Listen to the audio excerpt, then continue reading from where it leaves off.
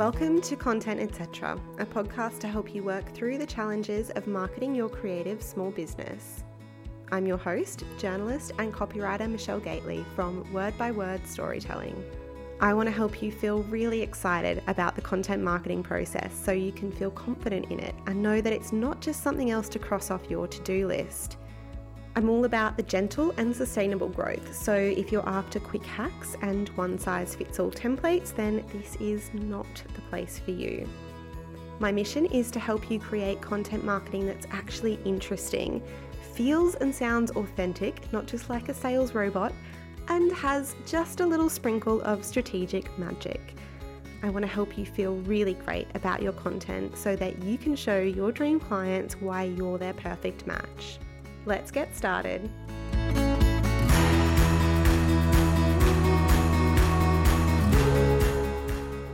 Joining me today on the podcast is Susie Jackson. So this chat is going to be all about pricing, and I know that this is like a tricky subject, which is one of the reasons why I wanted to reach out to Susie, because I myself have struggled so much with pricing things, and I know it's a discussion whenever I share that with other freelancers or business owners. They're like, oh my God, me too. So I thought, I've been following Susie for a while on Instagram and seeing her advice pop up, and I thought that she would be a wonderful guest to have on the podcast. So before we dive in, let me just tell you that Susie helps people figure out how much they should be charging, how to manage the financial side of their business, which is really scary for me, so that they can earn a decent living doing what they love. She's also a copy editor and a Spanish to English translator, which is amazing. I love that. I have so much respect for people who speak multiple languages and then people who can write that into and do the translation and, take a work of something and turn it into English. It's amazing. So anyway, I will stop talking now. Susie, over to you. Welcome to the podcast. Thank you for joining me. Tell me a tiny bit about what you do before we dive into the questions. Yeah, thanks for having me, Michelle, and thanks for the great introduction. So, as you said, I am a pricing and finance mentor to freelancers, basically. I started off my business about 7 years ago, doing copy editing and translation. And then after a few years, I kind of realized that I really was lacking something in terms of the human connection and actually engaging with colleagues and things. I think that's the really common issue when we start our own businesses and we go from a busy workplace where we've got colleagues and friends, and then suddenly we're on our own. So I decided I wanted to add something in to kind of replace that. And I realised that I had all this kind of knowledge about how to run a business in an efficient way and how to price things in a way that was going to mean that my business was, financially viable and that kind of thing. And I realised that that's definitely not the case for freelancers in general. So that's how the mentoring thing started. And so now I do kind of one-to-one mentoring and group programs and all that kind of stuff, all around pricing primarily, but also just kind of how to manage your business finances and make them feel a little bit less scary, as you said, because definitely finances bring anxiety for so many people. Yeah, and I think the thing too, and you may find this or you may have found this before you started working in this, but I'm a words person, so the numbers side of things scares me a lot, and then my tendency is just to ignore, which isn't that healthy. So I love that you can sort of appreciate that and help people see that it's not as scary as maybe we think it is. Before we get into the actual questions, I just want to mention that I did a chat with Joe Hooper a few months ago at the end of 2022, and I'm going to link it in the show notes because I think it would be a great companion to this episode. And it's one of the reasons why I wanted to talk to you specifically about the subject of how we raise our prices, because something that Joe and I talked about was working out your capacity for work and what's going to work with your energy. And often that comes back to taking on less work, but charging more for what you do deliver. And I know that there's so much mental stuff that goes into setting prices, and we probably can't really touch on that too much today because it's so individual to every single person. But I thought, having had that discussion with Joe, having had that thought of, raising my own prices, that maybe that's something we could dive into today, because I always like to make these guest episodes, really, really actionable and like a deep dive into one particular topic. So we're going to be talking about raising our pricing, but just before we get into the actual how to do that, I want to ask, in your experience, why is it so hard for us to price services in particular? Well, I think just as a starting point, like most of us didn't study business, right? Yeah. So I think if you've always had this dream that you want to be a CEO of a big company, you probably go and learn business administration. But I think that for a lot of freelancers and small business owners, they started their business for lifestyle reasons because they wanted, the flexibility to be able to do things on their own terms. They wanted to be able to fit it in around their life rather than it dictating, their job dictating what they do generally. So I think that's, as a starting point, just means that many, many people who start their own small business do not have that background in knowing how to run a business. They start their business because they want to offer the core service that they love to offer. And everything else that you have to do as a business owner just kind of has to be figured out as you go along. So obviously, there's the admin side of things, there's marketing, and then of course there's finances. And I think, pricing specifically as part of finances then brings up all of these other emotions. I mean, you said it before, that you think of yourself as a words person. And, I see this all the time among my fellow translators and editors as well, that they very much think of themselves as word people. And maybe at school, they always thought, I'm really bad with numbers, I can't do maths or whatever. And I think that so much of the difficulty that we face in terms of managing the numbers in our business is that we've just never been taught how to manage them. So it's not necessarily that we're bad with those things. You can't expect to, for example, sit down at a piano and just suddenly know how to play if you've never taken a lesson in your life. And I think it's the same with finances, that there's a lot that we can learn in terms of how to practically manage these things that could make us feel more confident. So that's so true, because I would say that about writing and stuff as well. Like, it is exactly the same advice.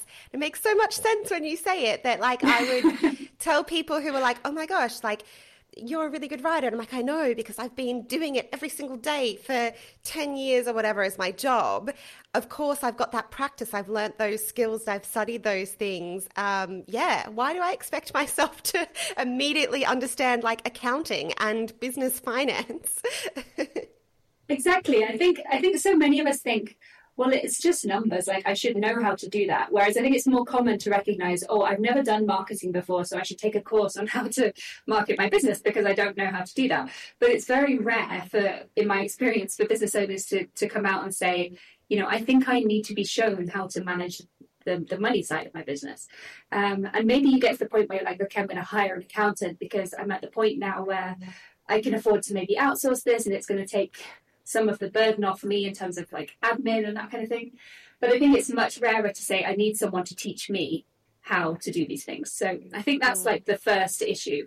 And then as a result of that, when we start our businesses, we base our prices on maybe what we see others charging, or maybe we don't even actively price our own services. Maybe, we're approached by a potential client and then they offer us a certain price for the work and we go, okay, then.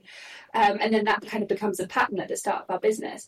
And, setting our prices in either of those two ways is no guarantee that we will actually be able to earn enough through our business, to cover all of our financial needs, and bearing in mind our capacity, which you mentioned, you talked about that in the episode with Joe.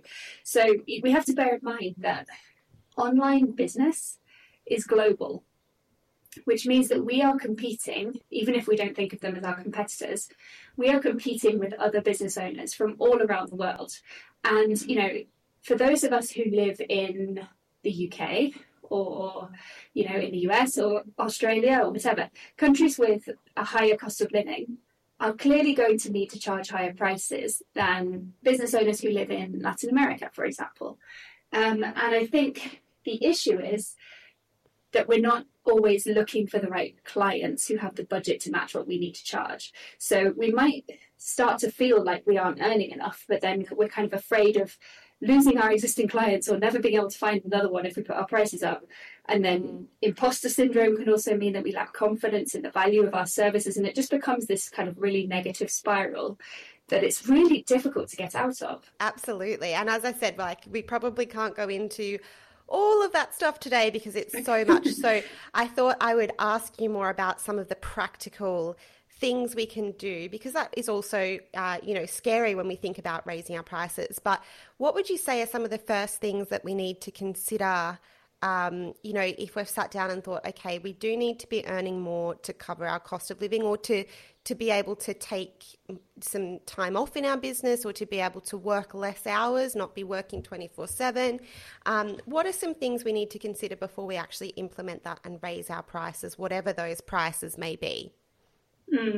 Yeah, so I think that's a really important point. Like, before you even think about starting to send a rate email, a rate increase email to your clients, you need to be absolutely clear on what you need to be charging in order for your business to be financially viable. So, doing the groundwork to figure all of that out first before you even get to the point of saying, okay, I'm going to email my clients now and tell them that my prices are going up. Because you've got to make sure that when you do take that step and put your prices up, you're putting them up enough.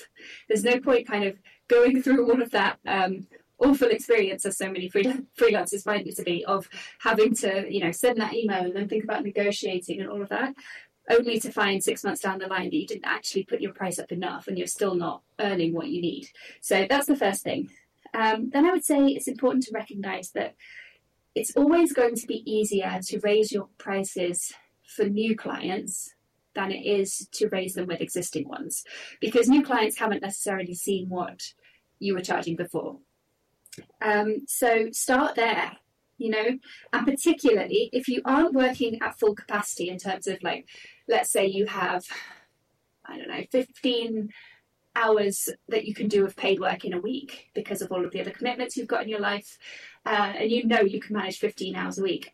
And let's say the average workload that you've got coming in only keeps you busy for 8 or 10 hours a week, then I would say it's really important to focus first on finding new clients at your higher rates to kind of complete the workload and make sure that you are working to capacity before you then raise your rates with your existing clients. Because if there is a big difference between what you're currently charging and what you're going to put your rates up to, it is very possible that your existing clients just won't be able to increase what they're paying you enough to meet that, in which case you need to make sure that you're not leaving yourself in a vulnerable situation. So start by putting your prices up for any new clients and any new quotes that you're issuing.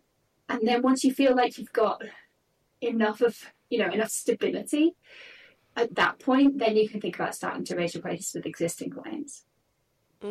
That's a really good point. And I think, again, sorry to keep comparing this to the chat with Jo, but I think it just works so hand in hand. And it's a lot of what I've personally discussed with her as well, of looking at when you do sit down and look at where your work is coming from. Say, for instance, you have those 15 hours and it's actually full, but it's still not earning you enough. Maybe that's also the point where you sit and assess, as you said before, some people don't have the budget some people obviously have a smaller budget, but are those the clients that you want to continue to attract, or do you want to sort of finish up working with these clients you are charging at a lower rate, I guess? And, if some clients' contracts are coming up for renewal, for example, if you're on like a retainer basis, or, something's ending and that working relationship may naturally come to a close, is that the point where you say, okay, I'm actually going to say that we're not going to renew this, and I'm going to take those, if that gives you back, say, 5 hours, to look at working with someone at that higher price? Does that make sense? Absolutely, yeah. And actually, I don't mind at all the comparisons with Jo, because Jo and I are always on the same page in terms of all of this pricing stuff. Yes, and thinking about it capacity. does. It just works in so well, because I know, and I can't remember if you said this in our chat or if it's in the research. I was reading some of your blogs, but it is so common for us to just like pick a number when we start out based on what other people are doing, and then realize, oh, actually that leaves me with not covering enough. So I am working a lot.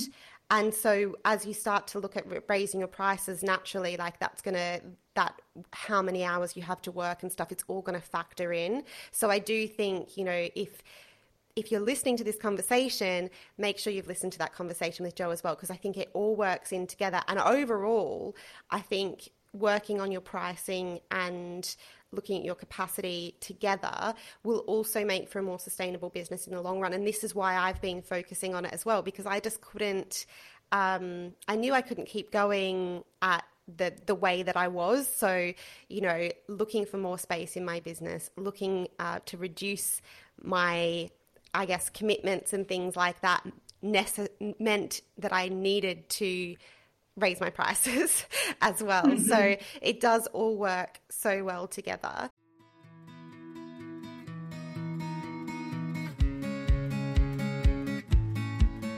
Hello, I am briefly popping in, interrupting myself to share a little bit about my new service, the Copy Edit. This is a detailed audit of your website words combined with thoughtful, suggested copy rewrites in your brand voice.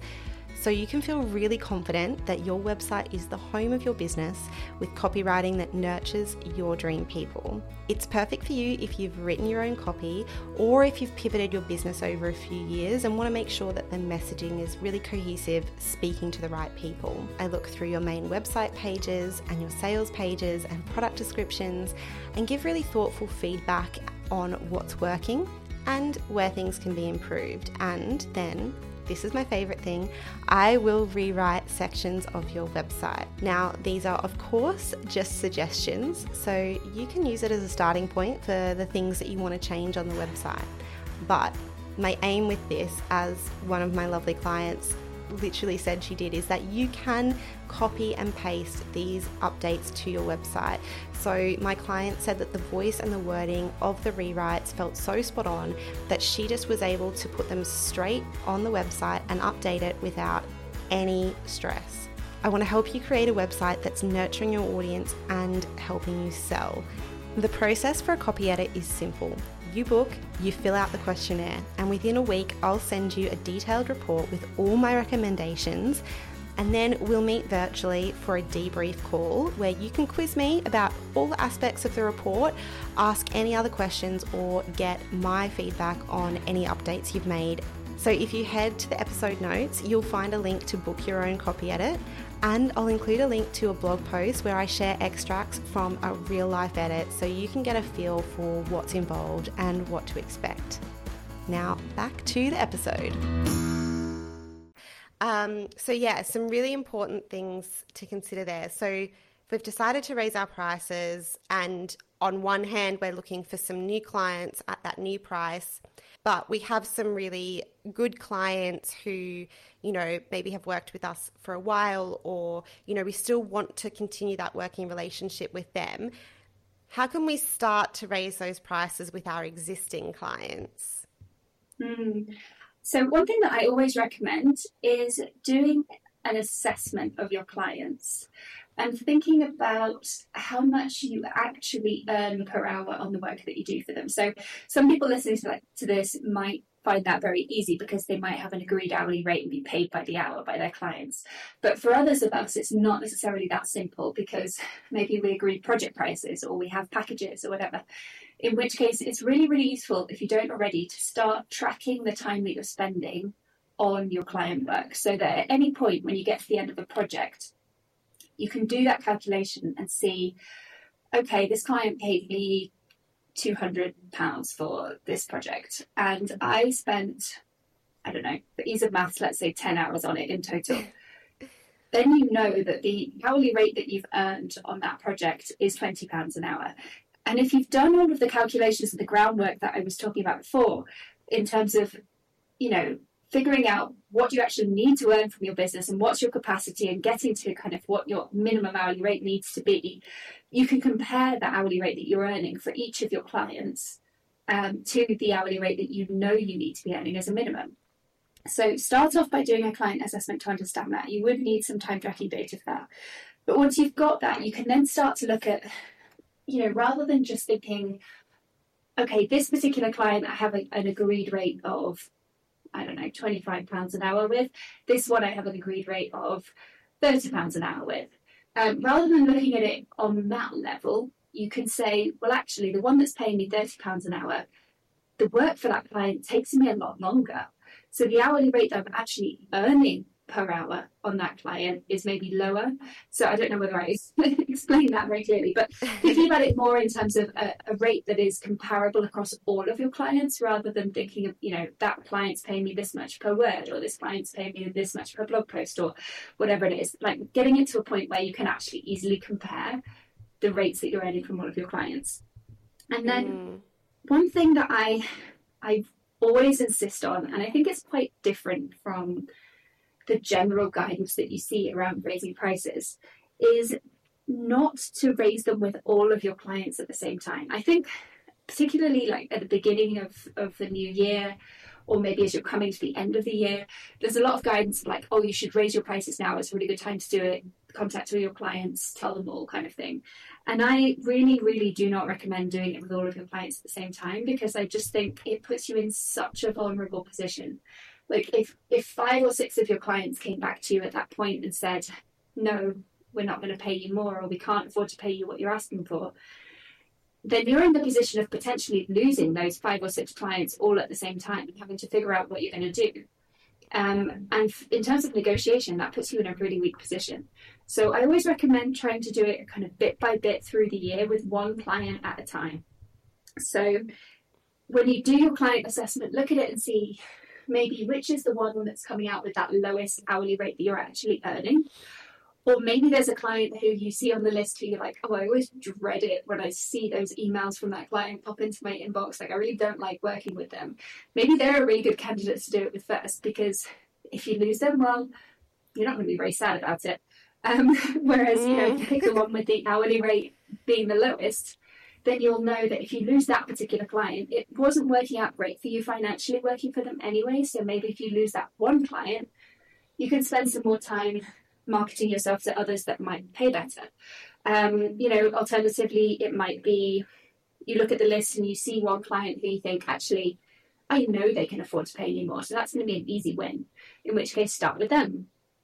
Or, there might be one client that you haven't raised your rates with for 3 years and you did all the rest last year, in which case maybe you go with the one that you haven't raised your rate with for the longest. So there are various ways to choose which one you're going to do it with first, but pick one, start with them.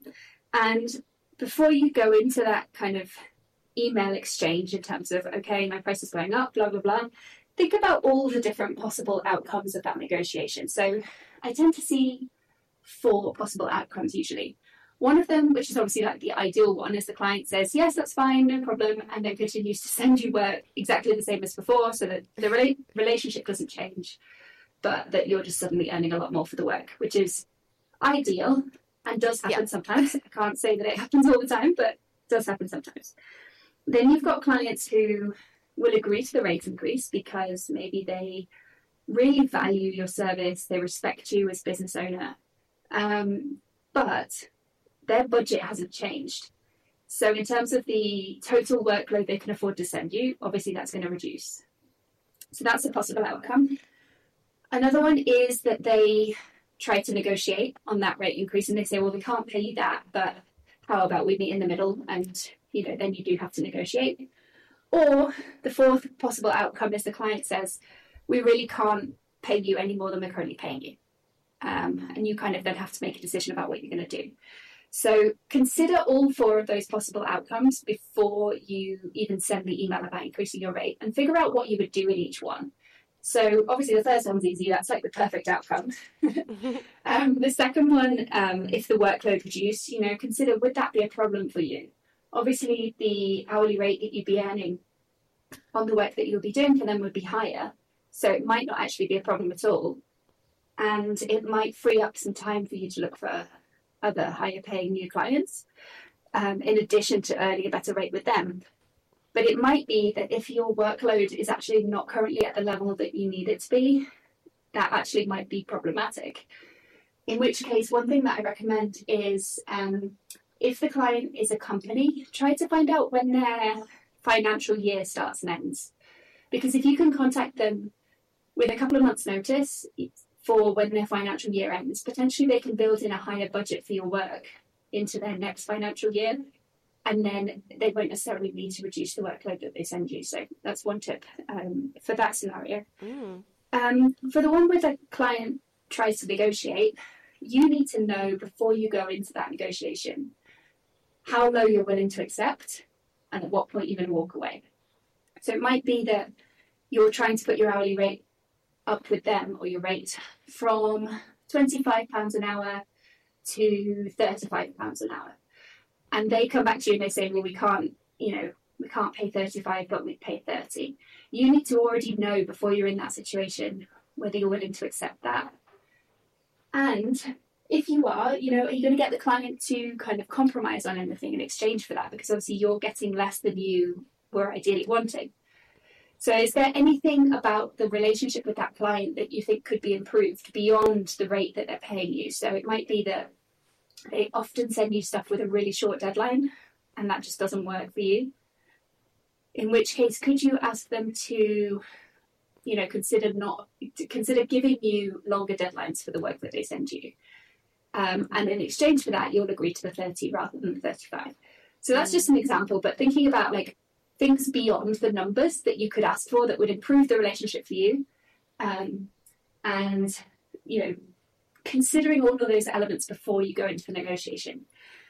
And then in terms of if a client just totally refuses to pay anymore, well, that's really awkward, obviously. But at least if you're only doing it with one client at a time, it's not such a huge risk because you can consider that worst case scenario in isolation and know that you're not rocking the boat with any of your other clients at this point. Like, your other clients are going to continue as they are. So you can consider, okay, if I lost this client, this one client, is that going to be a problem for me? In some cases, you might say, yes, actually, it would be a problem for me, in which case I would say, hold off on trying to raise your rate with that client until you feel you're in a more stable position with the rest of your client base, that it's not going to matter so much. But I would say whenever you go into this kind of negotiation, you ideally need to be willing to walk away if needed. So make sure you've considered all of that first. And then just communicate the increase to the client and give them notice. So say, as of next month or the month after, my price is going to be this, and be firm. Remember that the service provider sets the price, not the client. So you should be telling them what the price is going up to. Don't kind of invite negotiation, because if they're going to, if they want to negotiate, they will negotiate, even if you've not said to them, this is negotiable or whatever. So I recommend always just being really firm, telling them that the price is going up, telling them when that's going to happen. And if they've got a problem with that, they will come back and tell you. Yeah. Oh, that is so helpful. I'm sure that that's going to be so helpful for so many people listening. It's so great to have those practical steps, because often we hear that advice of, as you said, either raise your prices once a year, or even just the idea of raise your prices. But sometimes it's not as easy as being like, right, well, this is my new price and that is it. There's so many things to consider. And I think that's just such a nuanced way of looking at all those possible elements. And I think the advice to look at what the outcomes are is a really important part, I guess, of anything that you do in business. Like whether you're sending a quote for anything, or you're putting new packages up or whatever, like I just think that that's going to be something that I remember most from this chat, is like, consider what all the outcomes are and what you're going to do in each of them. It's so helpful. So when we do this and we put our new prices up, or we have that conversation with our clients, I guess there can still be those doubts, those niggles, and a bit of fear about promoting those new prices. Do you have any advice to help overcome some of that fear we might have about promoting ourselves at our new prices? And, I'll be honest, I'm asking because I go through it all the time. It is such a common issue, honestly. You're definitely not the only one. But I think that knowing, having done the calculations for your pricing in the way that we've described briefly, and making sure that they are based on your capacity and your financial needs, and they're based on real numbers rather than just either being plucked out of the air or based on what you see other people charging, really helps remove some of the emotion from it. But it's never going to take away all the emotion. So a few points to remember to help you overcome those doubts. I think you have to remember that your level of experience doesn't necessarily have a direct impact on the quality of your work. So I think it's particularly common for business owners who haven't been in business for that long, or maybe haven't been freelancing and offering their service freelance for many years, to think, well, I'm not that experienced, so I surely can't charge those higher rates that I want to or need to charge. And I would say that, your level of experience doesn't directly correlate with the value the client's going to get from the service that you're providing.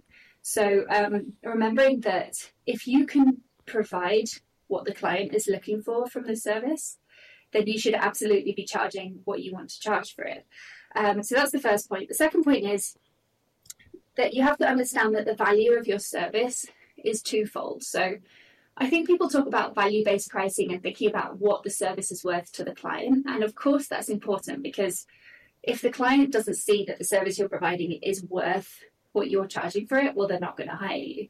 So that's important, obviously. But I think the part of this conversation about value-based pricing that often gets missed out is that any service that you provide has also got to be worth it to your business. So just in terms of like the time and the energy that you're putting into offering this thing, if it's not sufficiently well paid, then it's not worth it for your business to be doing that. So we have to consider both aspects of that value-based pricing conversation, and make sure that what we're charging for any service is reflects the kind of energy and the time that's going into it.